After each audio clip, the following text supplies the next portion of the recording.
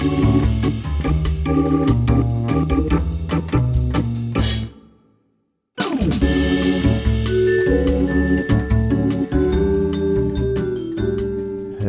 and welcome to Upstream with Jim and John, father and son conversations about discipleship and culture in the Pacific Northwest. I'm John. And I'm Jim. And today, we are going to crack the code on eternal security. Yeah, no pressure or nothing. Yeah, like if you've ever wrestled with this, if you grew up in the church, you probably did, where Calvinist churches teach that this concept of eternal security, which Arminians, that's the way the other mainstream of theology would go, would teach, would call that once saved, always saved. So the question we're going to address is, when you accept Christ and become born again and saved, is that eternally secure and can never be taken from you? You can never lose it. You can never renounce it. You can never lose it. Or is it, in fact, something that we have to stay faithful to? And Arminians are also, there's an ethnic group called the Arminians, and I don't think they're related. So don't get those too confused. Yeah, we didn't do much homework there. We'll talk about that in just a second. So let's get first with a joke in our story time. And I think, John, is it my turn to tell a story? It is your turn to tell a story, and then my turn for show and tell. Okay. Well, I was thinking about racing motorcycles. Oh, when I was probably, I'm going to try to remember how old I was. I'm going to say I was 12 or 13. I started racing motocross, and I had a little motorcycle called a YZ80. Mm-hmm. 80 for 80cc. Yeah, and I loved dirt bikes, and I loved racing motocross. However, I wasn't very good at it. I had what you call style, but I did not have that fearless, I just want to go fast. The X factor. Yes. And so one night, we raced, we would go to this place, I'm trying to remember the name of it. Anyway, in Texas. And how old again? I'm sorry. 12 or 13. Okay. And so we went to this place. I think it was Burleson. Anyway, we would drive out there pretty far away from our house, and they had Friday night races. Awesome. And so, I would race. My brother got into it a little later, so he wasn't into it yet. And then my friend Steve Steen, he would race. Where do you meet these people, man? Steve Steen? Steve Steen. That's what a name that is. Yeah, his dad, Joe Steen, was one of my dad's very best friends since high school. You've told us about Joe Steen before. I remember him because that's also a great name. Yes, and they called him JoJo. Yeah, that's right. And so they would always say, JoJo the dog-faced boy. He walks, he talks, he crawls on his belly like a reptile. Because why wouldn't they say that? Yeah, so JoJo has a son named Steve. Now, Steve is about 3 years younger than me, but we were friends because our families hung out together. So for sure. Steve raced, I raced, and then there was this older guy named Frank who got us all into dirt bikes in the beginning. He was friends with my dad and JoJo. Anyway, gotcha. My dad was intensely competitive, and this story I'm about to tell you is one of the stories that helped me realize when I was in college in a mental health class that I was too competitive. I grew up extremely competitive. I didn't want to just win. I wanted to destroy my opponent. So this is a story of self-betterment. It is, because I realized in college that my dad I had received a message from my dad that winners are loved and losers are rejected. Oh, my goodness. And so this story was one of the stories that made me reach that conviction. So we're there one Friday night. And this is a 5-lap race for the 80s, for the kids on the 80s. 5 laps is all. And is that not a lot for motocross normally? It's about right for little kids, but normally for adults, they would race 15 or 20 laps. Jeez. So anyway, at a motocross track, you start at a starting line. All the bikes are in one long line. And it funnels down at the start to a hairpin turn. And so at the start of the race, there is a cluster of bikes that all try to take that turn at the same time. For sure. And that's one of those funnest moments of racing. So this particular Friday night, we go through that first hairpin turn, and every rider except me falls. Oh, man. I'm the only one left on my wheels, and it's only a 4 or 5 lap race. So you're thinking you got this thing in the bag. Well, I finished last. No. So on the way home that night, my dad says to me, hey, what happened? Well, I told you, I ride with style, not with courage. Now, I later learned how to race with veracity. I raced my last race, motocross race, when I was 38 years old. And at that point, I was riding hard. I was aggressive. I loved the first turn. I got into it. But, you know, when I was a little kid, I didn't want to fall, didn't want to get hurt, and I didn't understand how to work the power band of a two-stroke. There's lots to it. Anyway, on the way home, my dad says, hey, listen, I'm never coming back to watch you race ever again. And I said, well, I don't blame you. I suck. He said, well, I talked to Frank and to JoJo, and they're going to keep bringing you so you can race, because they're going to keep coming, but I'm not coming back anymore. And so for the next, 6 Friday nights, I rode with those guys and I would race. And every once in a while, my dad would show up. And those guys told me, man, when your dad's here, you ride like a totally different kid. But when he's not here, you're kind of like, do-de-do-de-do. Sure. Anyway, this kind of tells on my dad a little bit, but I started to realize, I wanted to play golf because he was a golfer.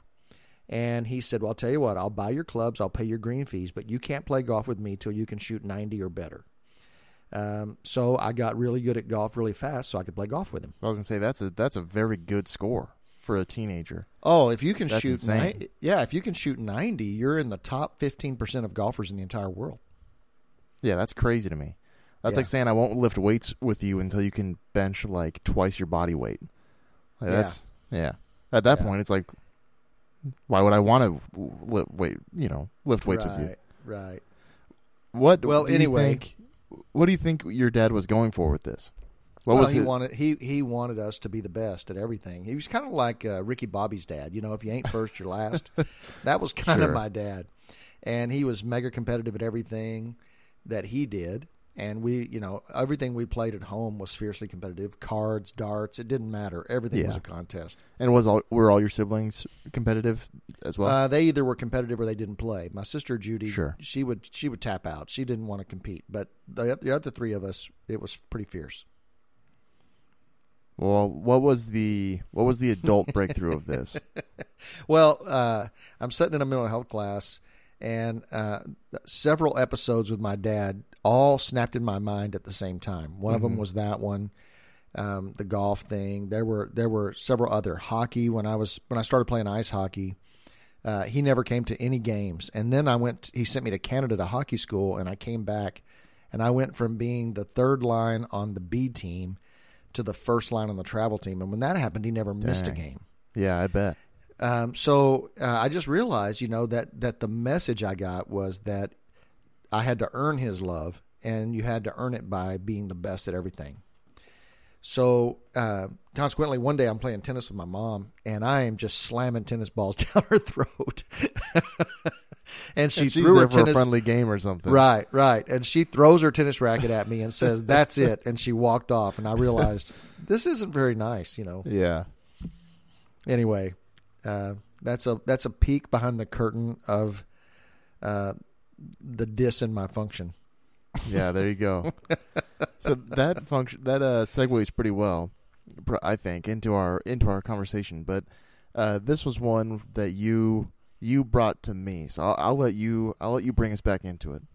Yeah, and maybe this isn't something that concerns you, John, and so maybe I'm missing an audience here completely. But I think there's a lot of questions about what does God expect from me? And what all does the grace of Jesus actually do for me? Like, can I just party on since I've been forgiven? Right. Or is there some performance standard that's at a minimum to keep my salvation?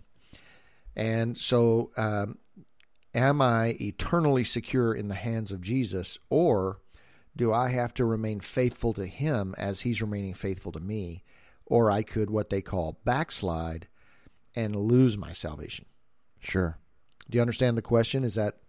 Yeah, so this was interesting. I was actually just telling the story to Lindsay where growing up, I had like no. There's a lot that I didn't know about the religion of Christianity. So like, I was at school, and my buddy Alan, we were in like the dorms or something, and he asked me a question about what I think about. I think it might have been this very question, but he brought up the proper noun salvation. He said, you could the act of losing your salvation, and it was like a different language. I was like, I have no idea what you're talking about, and I was familiar, obviously, with the idea of what he was talking about. I knew the idea, but I didn't know the lingo. Yeah, and so it's interesting to me I guess the language of it. So by salvation, you mean when you get to heaven, is your check paid for already, or is it not? Or when you get to judgment? Yes. So let's walk through the 5 points of Calvinism. Just that way, I can tell you how this is described, and that then describes how it's debated. So. Sure. Calvinism, now they did this thing where they summed up their 5 doctrinal points with the acronym TULIP. That's how you remember it. And here's one of the problems with Calvinism is they wrote these 5 points to contradict the 5 points of Arminianism. That's a terrible way to build your theology, is That's to pretty combative. Try to disprove somebody else. But here they are, total depravity. That is that man is so depraved, he's dead. And he's dead in his depravity, and he's so depraved even he doesn't realize how depraved he actually is. The second one is unconditional election. That means God chooses to give some people eternal life, and he decides that other people will not receive it, that this divine election takes place, and it's unconditional. If he chose you, you're going to be saved, and if he doesn't choose you, there's nothing you can do. You're not going to be saved. The L is for limited atonement. The I is irresistible grace. That is that if you're exposed to the grace of Jesus, it is irresistible. You will accept it because his grace is so irresistible. And then the P is the preservation of the saints. This is the one we're talking about. The preservation of the saints means that God preserves his people so that they can never be lost. That's the doctrinal position. And what I thought we would do, John, is we would look a little bit at the scriptures that Calvinists use to talk about this security that we have in Christ, and we'll try to understand what those scriptures teach us as a group. Sure. Then I thought we would look at some scriptures that are the warning scriptures that kind of sound like you better walk faithfully because you might lose this thing called salvation or eternal life. Yeah. And then we'll reconcile those into cracking the code. I think I've had recently this aha moment about how this all works together. So hopefully it'll be helpful to you. And John, am I capturing your imagination at all? Is this something interesting to you? Yeah, I'm excited. I think I don't know. It's rare, I guess, that not that you show up excited for an episode, but that you show up with this is what we're talking about, and I can't wait. Yeah. So I more feel like I'm almost in the audience, which obviously I'm excited to engage with you, but I'm excited to see what we got in store. Okay, right. Well let's look at some of these guarantee scriptures and see the way I see this lived out normally. Now it just dawns on me why you haven't had this conversation, because I'm the only pastor you've ever had, and I don't talk about this because to me it's a non sequitur. So I remember when I was in high school, I should have told this story. I'm in high school Spanish class. I've been a Christian about 3 months, and there's You're all these pro. kids in my there's all these kids in my class that all go to the Baptist church, and they are party animals, but they all say they're going to heaven when they die, and I find myself confused by this. And one day they make marijuana brownies for the Spanish teacher. Whoa! And they're laughing while the teacher's eating them. And I'm like, way. Yeah. And I'm like, how do you do this? Like, how do you live without regard to sinful participation and yet still believe you're going to heaven? They said, hey man, I have been saved and baptized. I'm going to heaven when I die. That's the end of the story. And so they had this like they had insurance plan or something. Like they had a ticket in their pocket and that couldn't be taken from What them. happened to the poor teacher? Oh, I think she kind of laughed and giggled. She pretended not to realize what they were, but I think she was quite thrilled with the gift. Well, in a weird twist of fate, I'm kind of glad that she was thrilled instead of having some kind of crisis about it. I don't know. That's a horrific story. Yeah. Okay, Hebrews chapter 7, verse 23 to 25 talks about how the priest holds his priesthood permanently because he continues forever. So one other verse talks about the gifts and the calling of God are without repentance. In other words, they don't. Once you have this gift, it's never taken from you. Yeah. And so Hebrews kind of has that idea in chapter 7. And do you want me to? I have this list. Yeah, as well. let's kind of walk through this list of scriptures. So yeah, sure. Yeah. So next is also in Hebrews 10, 11 through 15, and this is New King James Version. And every priest stands ministering daily and offering repeatedly the same sacrifices which can never take away sins.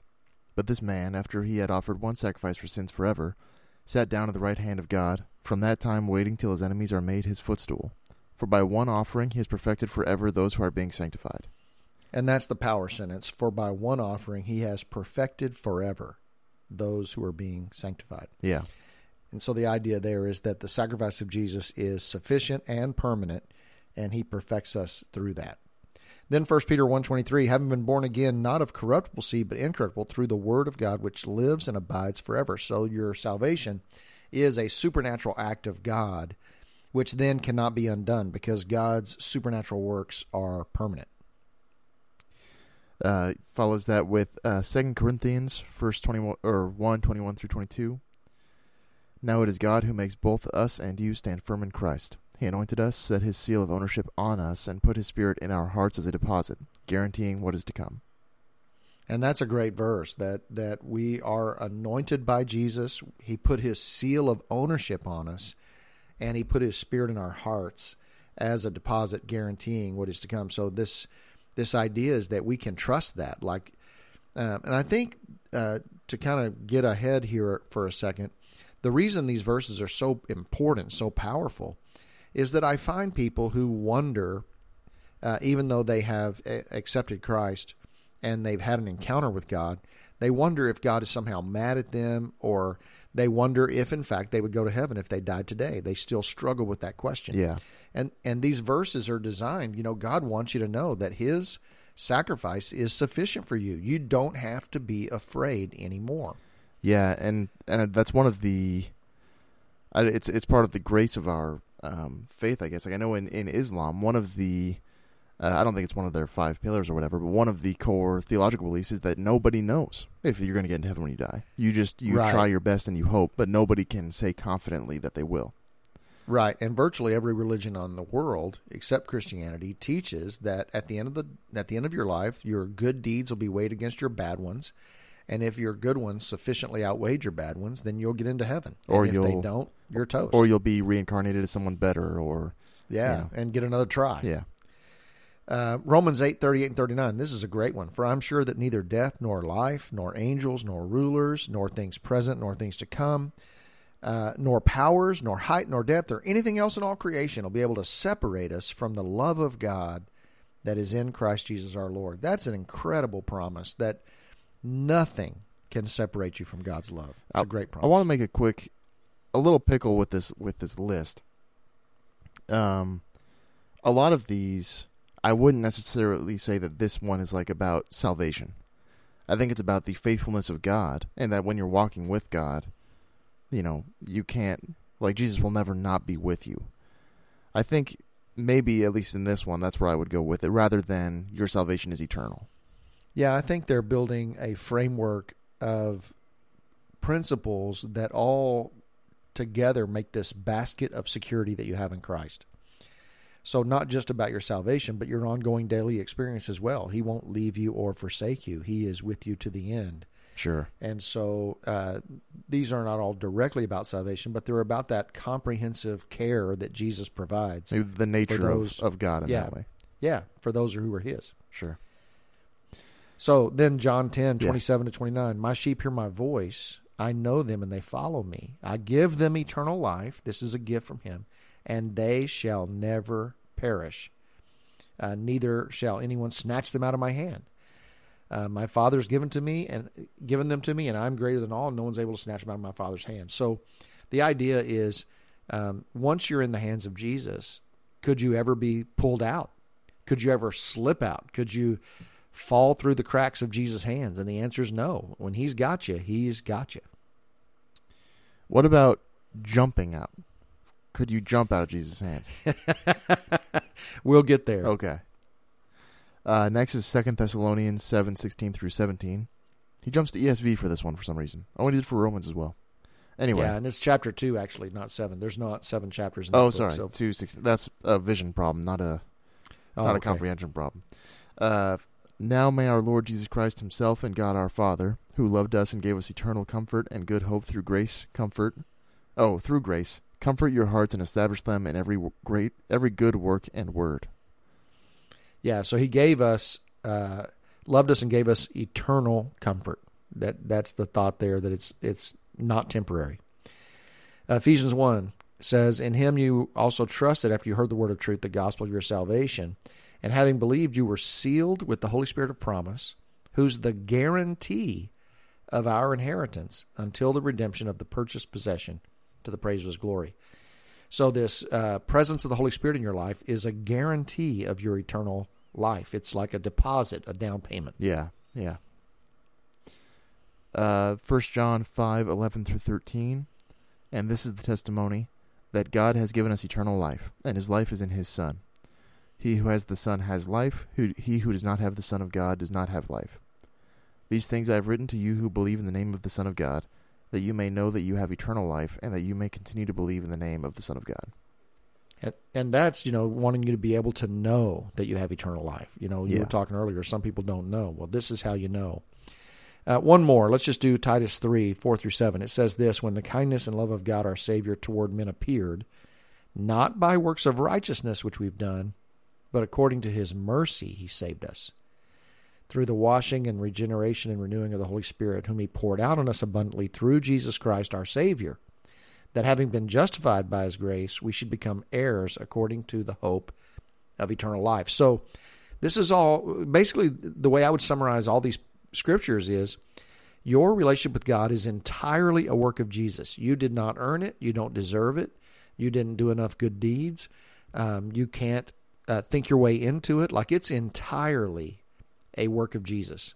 Therefore, this work of Jesus given to you, you can rest in that. You don't have to keep wondering, oh, did I do too many bad deeds today? Did I fib? Did I mess up? Did I somehow, somehow you're going to wake up one day and not be a Christian anymore. Sure. Because we all are broken. You and I talked about this, I think, in a recent episode about the brokenness of man. And somehow the grace of Jesus covers our brokenness, and we don't have to toss and turn at night wondering if we really are Christians, if we really are saved. That's a great thing. Yeah. No, that's awesome. All right, so here's the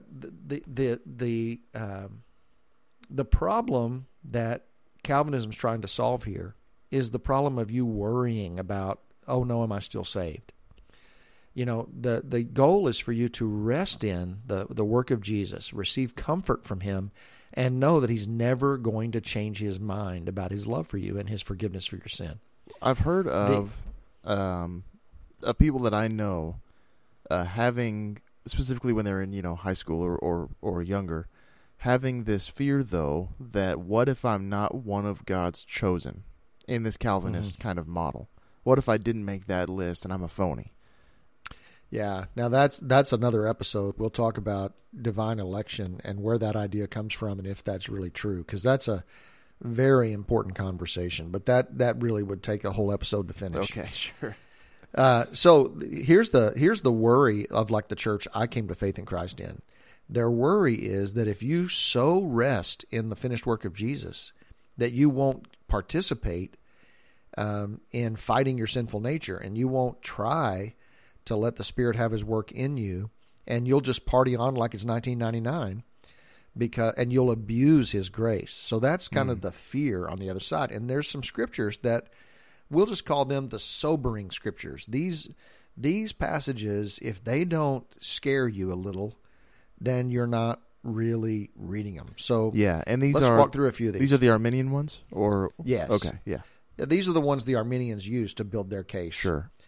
You'll get a taste for these as we go. Galatians 5, 1-4.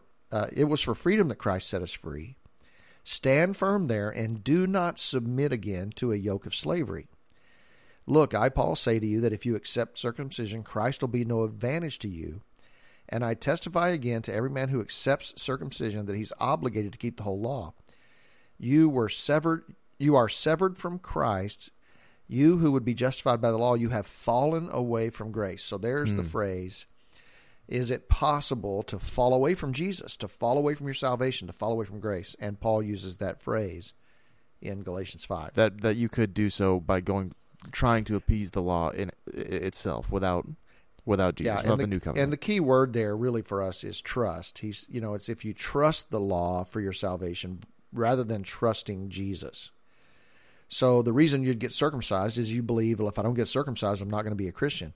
Well, the only thing that makes you not a Christian is if Jesus didn't die for you, or you don't trust the work of Jesus. So, but it is a warning not to let your heart drift to trusting in the law rather than trusting in behavior and obedience rather than trusting in Jesus. Yeah. Okay, the next one is Romans 11:18-22. Do not be arrogant toward the branches. If you are, remember it is not you who support the root, but the root that supports you. Then you will say, branches were broken off so that I might be grafted in. That is true. They were broken off because of their unbelief, but you stand fast through faith. So do not become proud, but fear. For if God did not spare the natural branches, neither will he spare you. Note then the kindness and the severity of God. Severity toward those who have fallen, but God's kindness to you, provided you continue in his kindness. Otherwise you too will be cut off. Now, that's an interesting, in that passage, Paul's talking about how the Jews were the original tree of God. Yeah. And unbelieving Jews who don't believe in Christ, have been cut out of the tree, and Gentiles have been grafted into the tree by faith. And he's saying, but don't get arrogant about that, because just like those branches were broken off, you could be broken off too. And if he didn't spare the natural branches, then he might not spare you either. So this idea that you too will be cut off, that it's possible, having been grafted into the tree, that you would become ungrafted. And this seems to me maybe to guard against some early anti-Semitism in the church. People being like, well, since we're the new people of God, it's not for the Jews anymore. That seems what he's kind of saying is like, hey, it's not that. It's that if you denied him, you too will be off the tree. Yeah, and he's talking about spiritual arrogance and pride. Mm-hmm. However, the question remains, is it possible that you really could be taken out of the tree because you got arrogant? Sure. Revelation 22:19, if anyone takes away the words of this book of this prophecy, God will take away his share in the tree of life and in the holy city, which are described in this book. In other words, if you tamper with the word of God, your name will be erased from the book of life. Well, that's freaking intense. That's very intense. And there's a few more. Let's go through these pretty quick. Okay, 1 Corinthians 9:27. But I discipline my body and keep it under control, lest after preaching to others I myself should be disqualified. Now there you go. What does he mean, be disqualified? The idea is that perhaps he means that if I don't keep my body under submission and live by faith, and just give my flesh whatever it yearns for, I might end up being disqualified from the kingdom. 1 Corinthians 15:1-2. Now I would remind you, brothers, of the gospel I preached to you, which you received, in which you stand, and by which you are being saved, if you hold fast to the word I preached to you, unless you believed in vain. Now that seems to, there the language is you are being saved, and you have to hold fast to your faith. To the finish, otherwise to the completion of your... To the end, yeah, or else you would have believed in vain. Let's do two more. Okay, following that is Colossians 1:22-23. He has now reconciled in his body of flesh by his death, in order to present you holy and blameless and above reproach before him. If indeed you continue in the faith, stable and steadfast, not shifting from the hope of the gospel that you heard, which has been proclaimed in all creation under heaven, and of which I, Paul, became a minister. Man, if my grandmother, my Annie Mae, my grandmother Bursby, always said that if is the biggest word in the dictionary. So he presents you holy and blameless and above reproach before him if you continue in the faith, stable and steadfast, not shifting from the hope of the gospel. So that's a big if there. Yeah. So meaning that it's possible to fall away. So let's go to one that's, to me, very terrifying. Go to the scariest of them all. 2 Peter chapter 2, and this is verse 20 to 22. For if after they have escaped the defilements of the world through the knowledge of Jesus, they are again entangled in them and overcome, the last state has become worse for them than the first. For it would have been better for them to have never known the way of righteousness than after knowing it to turn back from the holy commandment delivered to them.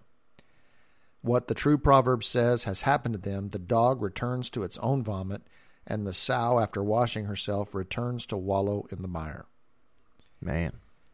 It's pretty sobering. So let me ask you this, John. Based on hearing all of these scriptures, just kind of pow, pow, pow, pow, pow, pow, pow. Sure. What do you think so far? Well, what jumped out at me, and again, we talked last week about verses, that you've read 100 times slapping you in the face, is the Romans one, talking about that the legalism is as insulting to the sacrifice of Jesus as the depravity is. Returning to legalism is, in these verses, it is rejecting your sacrifice in the same way that this kind of a return to hedonism and self-pleasure would be. Which is really it's exactly like making the golden calf. God delivers them, parts the water, rescues them, does the plagues, feeds them manna in the desert, does all this stuff. And then Moses goes on a hill for 40 days, and they make a golden calf, and Aaron holds up that calf and says, "Behold, the God who delivered you from Egypt." And so that's when you trust in the law, when you trust in your performance, when you say obedience is the deal, you're basically saying Jesus died for nothing. Yeah. And that's the problem with trusting in your obedience as what keeps you in heaven. I have always said it this way, if me being perfect wasn't required for me to get into heaven, why is suddenly now me being perfect required to stay there? Yeah. Well, I remember when I was a teenager, I was taught in a setting of a youth event that if you're making out with your girlfriend in the back of the car when the rapture comes, you ain't going. Or if you're driving 75 in a 50 and you're breaking the speed limit when Jesus comes, you're not going. And I'm like, well, wait a second. Then what exactly is it that Jesus did for me? Right. Then what's the point? Right. It makes sense to me that people would find these differences irreconcilable. Mm-hmm. Irreconcilable. You had it right. Yeah, it's too many noises. I thought it couldn't be right. How do they? Man, I guess maybe it's too early to ask how they come together. Well, let's set up what the problems are. Sure. Okay. The one problem is that I live insecure, wondering if Jesus still likes me because I did a bad thing. And the scriptures are clear that God loves you even when you suck. He loved you when you suck, and he's going to love you if you keep sucking. Now, that doesn't mean then, Paul would say this, so do we go on sinning because grace abounds? No. So you don't abuse the grace of God, but the grace of God does hold you in the family even though you're unworthy of it. So is it then just an issue of, because they don't talk a whole lot about faith, I think maybe except for one of them, where they say, or where we say, we are saved by faith through, or by grace through faith. But then it goes on, and this not of yourselves, it was a gift of God. So even your faith to believe was a gift from God, which that'll play into the eternal divine election. Yeah. That God gives people he wants to redeem the faith to believe it, and he doesn't give it to people who he doesn't want to redeem. So if the big question then is, can you lose your salvation? It seems the second list we read says over and over again, yes. Well, that is apparently, at least they seem to say that. And this then is the issue. It depends on which syllable you put the emphasis on. Because these scriptures do, at one side, encourage you to rest in the finished work of Jesus and stop even asking the eternal question. Paul at one point says, I don't even judge myself because he rests in the finished work of Jesus. Yeah. The other passages say, don't neglect and abuse such an amazing faith, because you weren't redeemed with silly things like silver and gold, but you were purchased with the blood of God himself. And so take that seriously and participate in that, and don't abuse it. So the question is, does that call not to abuse your faith, not to abuse God's grace, is that a warning that it could be removed from you if you do in fact abuse it? Or is it simply warning you not to fall into that way of thinking? Yeah. All right, so let's do show and tell, John. Sure. Then we'll take our commercial break, and then we're going to come back, and I'm going to show you one passage of Scripture that, as I was reading this week, blew my mind, and to me it reconciles this whole conversation. Man, I can't wait. Well, you did not tell me what that was before this. I'm genuinely excited. Yeah. Okay. All right. Show and tell. So my show and tell, as per usual, my show and tell is kind of a story. The story if I originally got this item. So my brother-in-law, Brian, was a Army Ranger for a long time. And he got, I think I've told a few of the gifts that I've got from him. This is not one of them, actually. He's a master gift giver. Master gift giver. And so he got my dad, and maybe, I don't think Tim got one of these. He might have, a watch. And I don't really remember to the extent that the watch is used or not used in the military, but I know it's a high standard watch. It's waterproof up to a certain depth. It's a G-Shock D something. I only know the exact model number, or knew the exact model number, because of replacing the batteries. Which and it is the watch that he and all his Ranger buddies wore. Okay. In deployments. Yeah, and that battery lasted for 7 years almost. That was a long time. Anyway, really, really cool digital watches. And he got one for my dad when I was if the timeline works out, maybe I was 16 or 17. Mm. And for a little while, you took it off because you got an Apple Watch. So you were wearing this Apple Watch for a little bit, and so this was just in your closet. And so I asked you if I could start wearing it. So my senior year of high school, or maybe the end of my junior year, I don't remember how long exactly I wore it. It was a long time. But I wore your watch for a very long time. Got really used to it. People, especially in high school, it was wow, you wear a watch? What do you in general, actual adults don't care what's on your wrist. But in high school, it was weird. It was well, you have a phone, don't you? And it's yeah, but this way I don't have to look at my phone. I can just look at the time. Right. Anyway, I got really attached to this thing. And I got the tan line and everything. And then you say, hey, I want it back. It's time to give me my watch back. I got sick of my Apple Watch. Yeah, and Michael Womack a few weeks ago was talking all about his Apple Watch. I know, and he's got me almost persuaded to try it again. He's got Lindsay almost persuaded to try one. She said the other day, I think I want an Apple Watch. And I said, I knew they should have paid Michael for that promo. It's working. He did sell it well. Yeah. So anyway, I throw a bit of a fit. I say, squatting rules. I've had this thing for long enough. It should just be mine. But I give it back to you, and then soon before my 18th birthday, I give it back to you. And then one of my gifts for my 18th birthday is a same model, brand new one. Yeah. And so I'm obviously excited. You have people who love you all around you. I do. And you made a joke that I should give you the new one. I should take the old one. And I said, no. That would very typical of me to do something like that. So I took that one. And I've had it ever since. The new one. I took the new one, to clarify. And soon after that, at the end of that year of high school, went to Haiti, and some of the paint that we had there, for some reason, left these weird oil marks on there, which I don't mind at all, because I kind of, whenever I see them, it reminds me of painting in Haiti. And very sentimental to me. The fact that me and you and Brian have one is very cool. Yeah, they're cool watches on their own anyway. I really enjoy wearing one. Just recently replaced the bands on both of ours, because mine had snapped and then yours had just gotten something on it, and then the batteries on both. So presumably they'll be going for a lot longer. They're very meaningful to me. Yeah. And maybe next show and tell we can talk about a gift I gave to each of my sons this Christmas, and we all have the identical one as well. Well, that's up to you. It'll be your show and tell. All right. Hey, let's take a commercial break. We'll be right back. Upstream is supported by the faithful members of the Upstream team, listeners who give monthly through Patreon. This podcast is just one part of the Jim and John ministry. They also write weekly blogs, have published their first book, and are currently at work on more.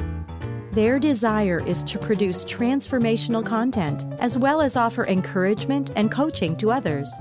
The dream is to see a movement of people who are integrating the work of Jesus into their daily lives, and who are joining him on his mission to redeem and restore all things.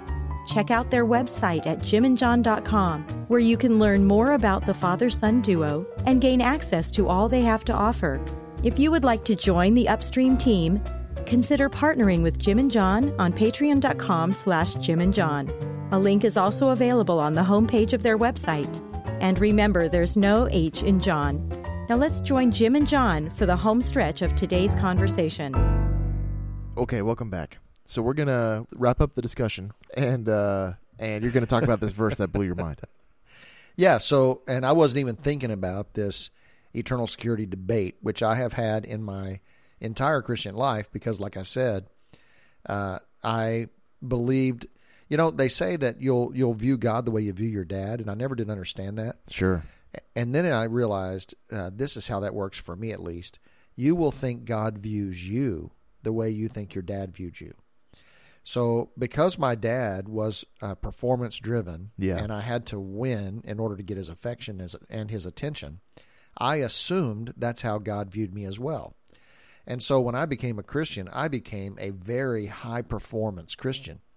I witnessed everybody that moved. I read my Bible more than anybody. I prayed more than anybody. No one was going to wow God with their obedience more than me because I wanted God's affection. Yeah, God wasn't going to show up to your races if you didn't do this. Exactly. And it just ruined my Christianity for a long stretch. I could not rest in God's unconditional love for me.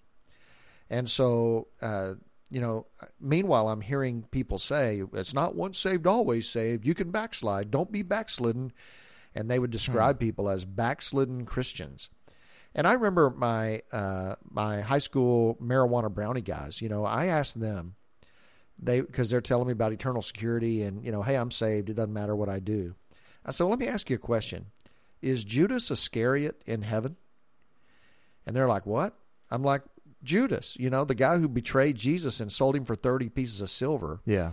And the Bible's clear that he's not in heaven. And they go, well, that's because he was never really saved. So then if you find somebody who once was a Christian, but now they're just crazy, out of their mind sinners, their escape path is, well, they must have never really been saved. Because sure. the Calvinist doctrine is that if you've truly experienced the grace of God, it's so irresistible that you will not turn from it. And so that's the hatch there. But here's where I'm reading the other day in 2 Timothy chapter 2, and this punched me right in the face about this, and actually eliminates all of my confusion about it. Here is a trustworthy saying: if we died with him, we will also live with him. If we endure, we will also reign with him.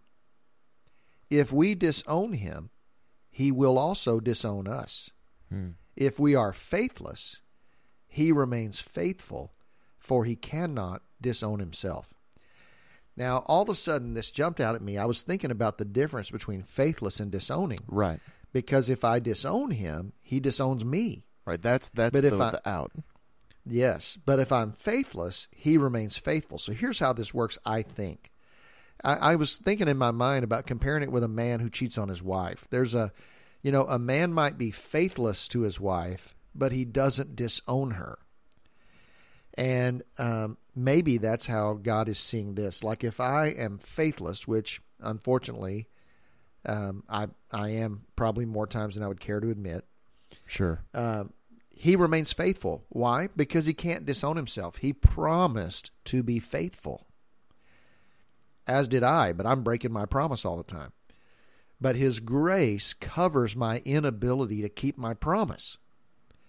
But if I disown him, he will also disown me. So that's if you leave. Is that what that means when you say disown?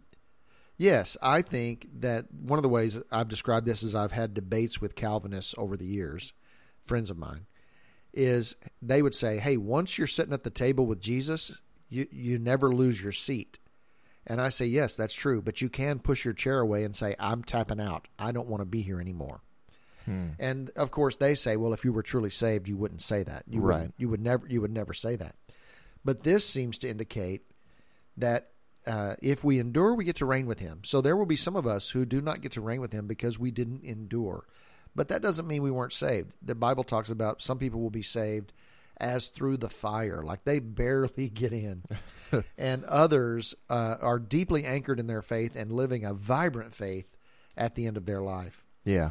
So, but then if we're faithless, he remained faithful. But if we disown him, if we say, I reject you, I hate you, I want nothing to do with you, I don't want to believe in you anymore, that he will also disown us.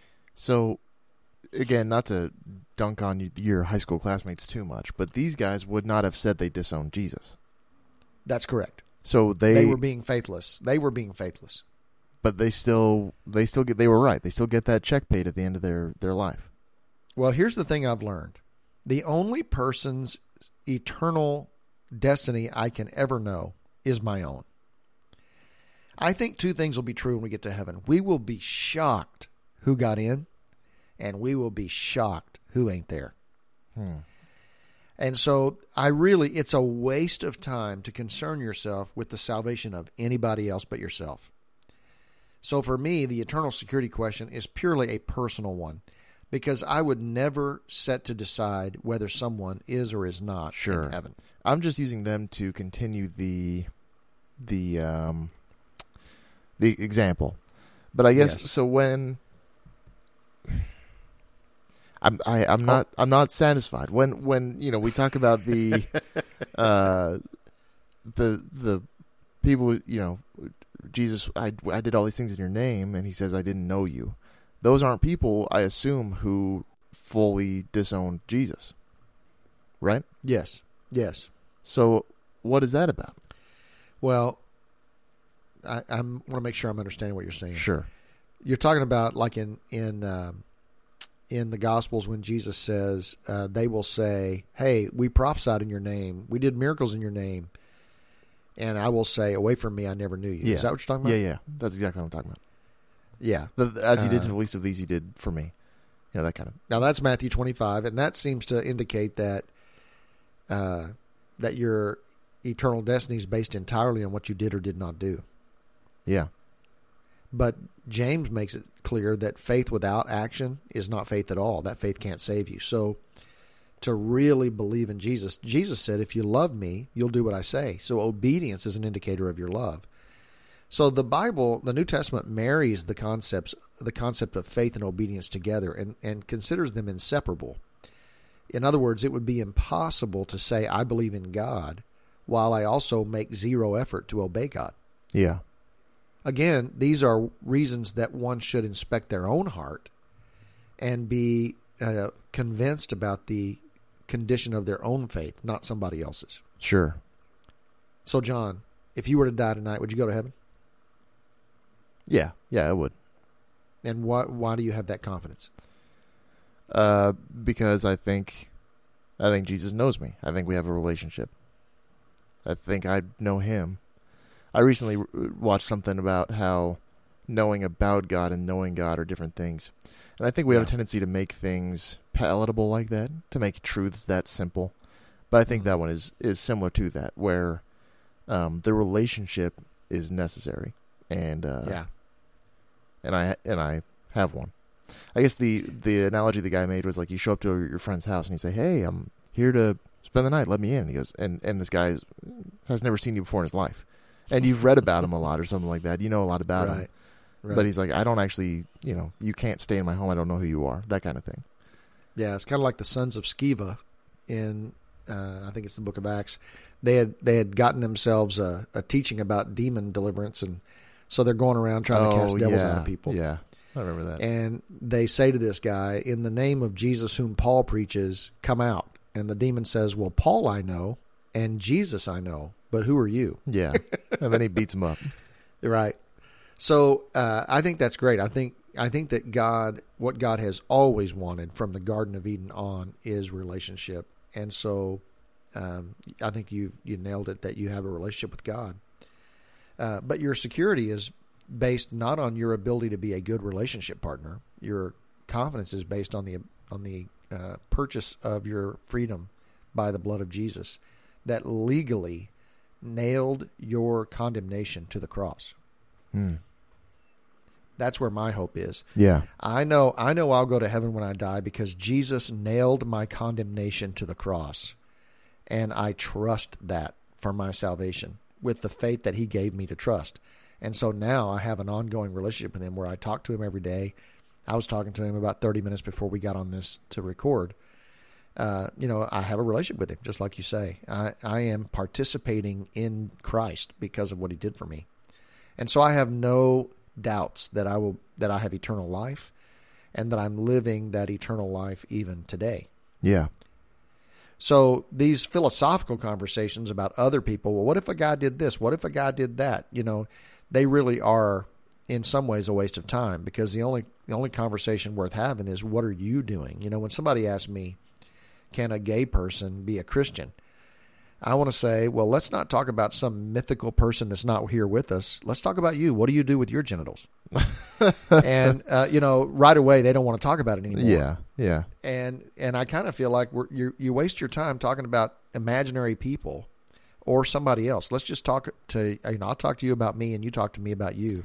Well, and I think these verses, though, like using these examples is a way to talk about myself. So, like, if in these examples of the Arminian curated examples, where there are warnings not to give up on walking the narrow path, or however on struggling and persevering all the way till you reach the end. To the end, yeah. That's not warning not to disown God. That's warning not to quit trying. So and that is important to me, as in, if I do quit trying, where is my salvation? So even just focusing on myself, I think it's still an important. They're important verses. Yeah, it certainly is, because, in one of those passages, Paul goes on to say, "But I believe better things for you."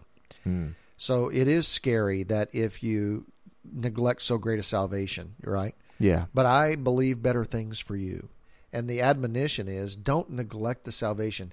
We must pay much closer attention to what we have heard, because there's so much at stake, and there's so much of God's grace and favor and power to experience. Why waste your time being distracted by riches, pleasures, or the worries of this life? Fix your mind on him and get on with the business of living an eternal kind of life right now. I think those are the encouragements, but the actual possession or loss of your salvation, I don't think is the point. I think it's clicking. I think I'll do my takeaway before I lose it. That way, at least it's immortalized, and I can come back to this if I lose it.